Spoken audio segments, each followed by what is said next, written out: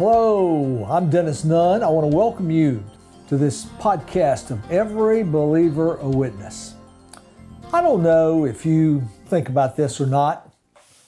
Even before COVID, most of the people that we run into every day have got issues in their life. There are challenges in relationships, in their homes, work, school, and most of the people aren't going to share those with us. And most of the people are so focused on their problems, they're not thinking about their greatest problem, which is their sin that separates them from God. And then you throw COVID in on top of that. And the fact is, people are feeling overwhelmed. Just the other week, when the Omicron variant was announced, my granddaughter said, "Is this ever going to end?" And there are a lot of people that are thinking this way, and that means we have tremendous opportunities to share with them that it is going to end, and there's going to be a wonderful ending to this world and this life if they know Jesus Christ. And so in Every Believer Witness, we try to just train ordinary people like you and me to use their personal story. My life before I met Jesus, how I met Jesus, my life since Jesus came in. And if you missed those podcasts last fall where we tell you and train specifically about how to do it, you can go to our website and look at those podcasts, get your training on how to share your personal story in a non-hyper-spiritual sounding, non-pressure way at all. And we also talked last fall about praying for servers, using our Thanksgiving in public, praying for others at the table. And we talked in December about using tracts, TRACTS, little printed pieces of gospel information, just trying to get the good news of Jesus out every way we can. We've talked about things that we can do. Today, I want to begin to talk about how do you see results? In other words, we want to do these things. How can we see God use ordinary people like us to work in these situations? We know He uses His Spirit and His Word, but how does He want to use us? How can we see results when we're sharing? I want to start out by reminding you about the key verse for Every Believer Witness, which is Acts 1:8. And notice what it says. You'll receive power when the Holy Spirit comes on you, and you will be my witnesses. Now remember the context for this. Jesus' disciples are with Him. They're saying, are you gonna restore the kingdom to Israel? Are you coming in power right now? And He says, don't really be concerned about that. That's up to my Father. But here's what I want you to do. I want you to be my witnesses. And then as He goes up into heaven as ascended angel said, hey, don't stand looking up. This same Jesus is coming back. So they want to know when. The angel says He's coming back. And in between those periods of time, God wants to use me and you to be sharing the good news of Jesus. And when He told them about being His witnesses, and He said it, notice I've capitalized two words. They're not capitalized in the Bible, but I capitalized them because I want us to focus on these words. You'll receive power. That's what I want to talk to you about. When the Holy Spirit comes on you and you will be, notice I capitalized the word be, my witnesses. In all of our podcasts leading up to this and all of our teaching, we talk about witnessing as a verb. In other words, it's something we do. We share the gospel. We're witnessing. We're evangelizing. And there's nothing wrong. Witnessing is a verb. But witness is also a noun. And He said, you will be my witnesses. And the fact is, the Holy Spirit doesn't just empower me and you to talk to people about Jesus, but it empowers me and you to actually live like Jesus. In fact, the power of the Holy Spirit results in a life that is a witness. Now listen carefully. People don't come to faith in Christ by just seeing our life. They have to come to faith in Christ by hearing the gospel. The Bible says folks can't believe if they haven't heard. So we have to share the gospel. But I'm afraid many people are greatly turned off or not receptive to the gospel because they see my life or your life that doesn't back up the message that we're saying with our lips. And the fact is, it's not either or, it's both and. God wants us to be witnessing verb, and God wants us to be witnesses as a noun. And it's so interesting, we need the Holy Spirit to do that. Because you see, that moment riding down Interstate 40, when I called out that day to Jesus, I'd heard preached again and again that he had died for my sins on the cross. And I had heard it again and again that he rose from the dead. And I finally came to believe it. I questioned it for a while. I was an agnostic, but then I came to believe it. But finally that day, I'm riding down the road, driving, smoking, praying, crying. Said, Jesus, my life's a wreck. I want you to come in and forgive me and take over. And he did. When he did, my soul was saved for all eternity. My spirit now is reborn and I can communicate with God, but my flesh did not get saved. I still walk around, saved Dennis in an unsaved body. And so I can do anything after Jesus I could do before Jesus if I let the flesh control me. You can do anything after becoming a follower of Jesus that you could do before if you yield to the flesh. But God has made a wonderful provision for us. He provided the Holy Spirit. And the Holy Spirit is the one that allows us not to be hypocrites. That's one of the greatest turnoffs to unbelievers is seeing somebody who says something, but their life doesn't match up with it. And reality is any of us can be a hypocrite, but God's given us a wonderful power through the Holy Spirit. And notice what happens in my life, in your life, when the Holy Spirit is in control of our lives. Here's the way Paul said it to the believers in Galatia. But the fruit of the Spirit, he's contrasted the flesh.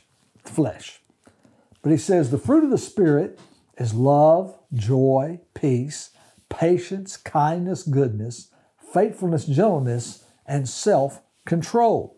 Now think about what Paul says, the fruit of the Spirit, the things that the Spirit produces in me and in you. Think about the word love.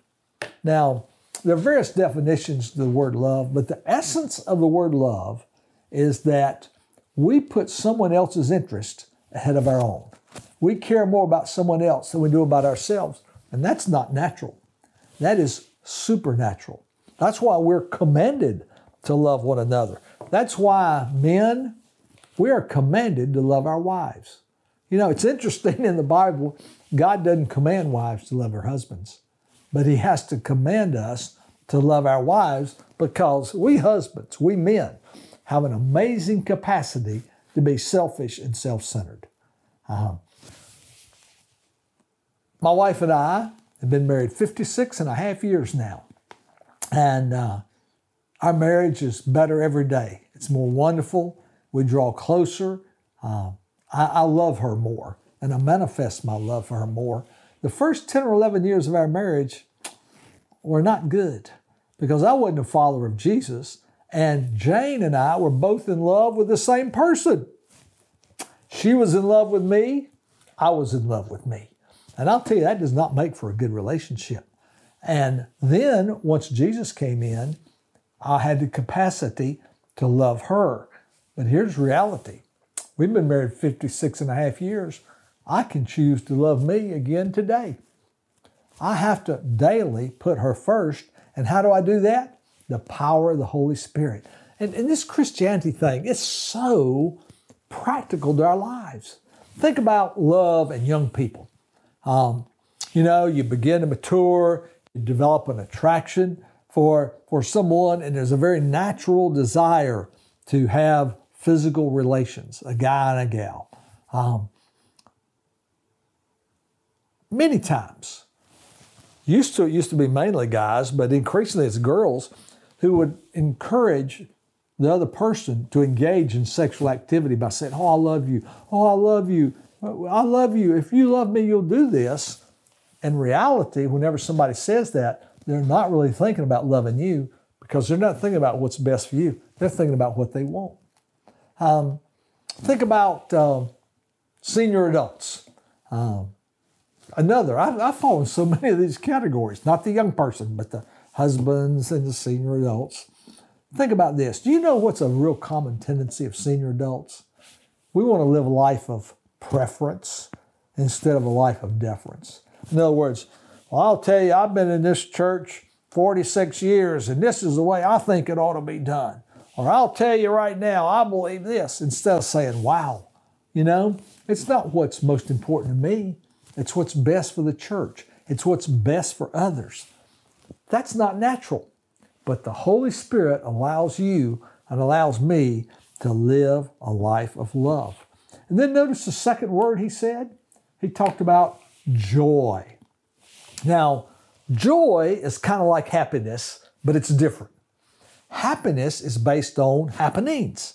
So if happenings are happening good, I'm happy. And that's why, by the way, an unregenerate, non-follower, unbeliever, not interested in things of God can be happy. As long as happenings are happening good, they're happy. But if happenings are happening bad, they are very unhappy. The Bible uses them, happiness and joy, almost as synonyms, but in reality in the Bible, joy is an inner happiness that's given, that's not dependent upon circumstances. And so it's possible, like Jesus said, in this world you're going to have tribulation, but be of good cheer. Have joy, because I've overcome the world. The Holy Spirit is the one that allows us to live above our circumstances and have an attitude, an emotion of joy. And then he talked about peace. He talked about peace. The Bible talks about peace that passes understanding. It's easy to have peace when everything's going great, but it's a difference when you have the peace of the Holy Spirit. As I'm recording this, I'm thinking about tomorrow afternoon, we're going to the funeral of Laura Goad. Back on October the 25th, my wife Jane and I were invited over to Scott and Laura's house to have dinner. And Scott's parents were in a church that was, their pastor resigned, and Scott was going to arrange for me to preach there some, as I'm scheduled to do again soon. And he invited us to come to their house for dinner. And then Laura and Jane would talk, and Scott and I would ride over to the church and meet with some of the leaders, and we did. Unbeknownst to Scott, he had contracted COVID. And that Monday night, as we sat there and ate and spent several hours together, and he and I rode in the car over to the church and came back, and then we had dessert with our spouses, he had COVID. And so on Wednesday, he got sick, and Laura got sick. On Friday, I got sick. They were sicker than me, but I was sick enough to take a COVID test on Saturday, negative. Preached on Sunday, felt worse. Monday felt worse. I took another test, it was positive, and I was able to get in to, our doctor got me in an urgent care where I could get the antibodies infusion, and by Thursday I'm feeling much better, and Saturday I'm well, and Scott and Laura are worse. My wife Jane never gets it, still hasn't gotten it. And so by that Saturday I'm well, and by that Saturday night, they have to take Laura to the hospital by ambulance. And from then until not long ago, Laura struggled in the hospital with COVID. And pneumonia began to take over her lungs. And so we, along with many people, probably thousands and thousands, are praying, asking God to heal her. And Scott would send out updates. And I wish you could read those updates. Scott and Laura are dedicated followers of Jesus Christ. And in the midst of the sorrow, because there was sorrow and pain, they manifested such a peace, a confidence in the love of God. And even when Laura passed, they sent out a tremendous story about how God is good all the time and about how His power and peace had just sustained them and how they were experiencing in the midst of what they were going through. I don't know what you're going through today. I've got a lot of challenges in my life right now. But the fact is, God has made provision, even through hard times, even through troubling times, even through sad times, that we can have an inner joy that's dependent because we're a child of the King, not because we're in this world for a period of time. I really had thought about going through more of these verses, but I think that'd be a good place for us to stop. Let me ask you, how about your life today? Are you a follower of Jesus Christ? I assume you are if you're watching this, listening to it. But if you are, and you accurately looked at your life, is your life characterized by love, joy, and peace? If it's not, I want to encourage you. That's the plan that God has for you. We're going to be teaching more and more in the coming podcast about this. But I'll just say this as we close. If you don't have love, joy, and peace in your heart and in your life right now, tell God, God, I want that.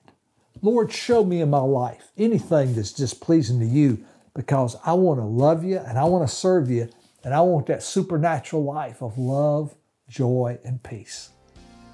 Join us again next week, and we'll continue our study about the change that the Holy Spirit makes in the life of a believer, how we can not just witness, but we can be witnesses.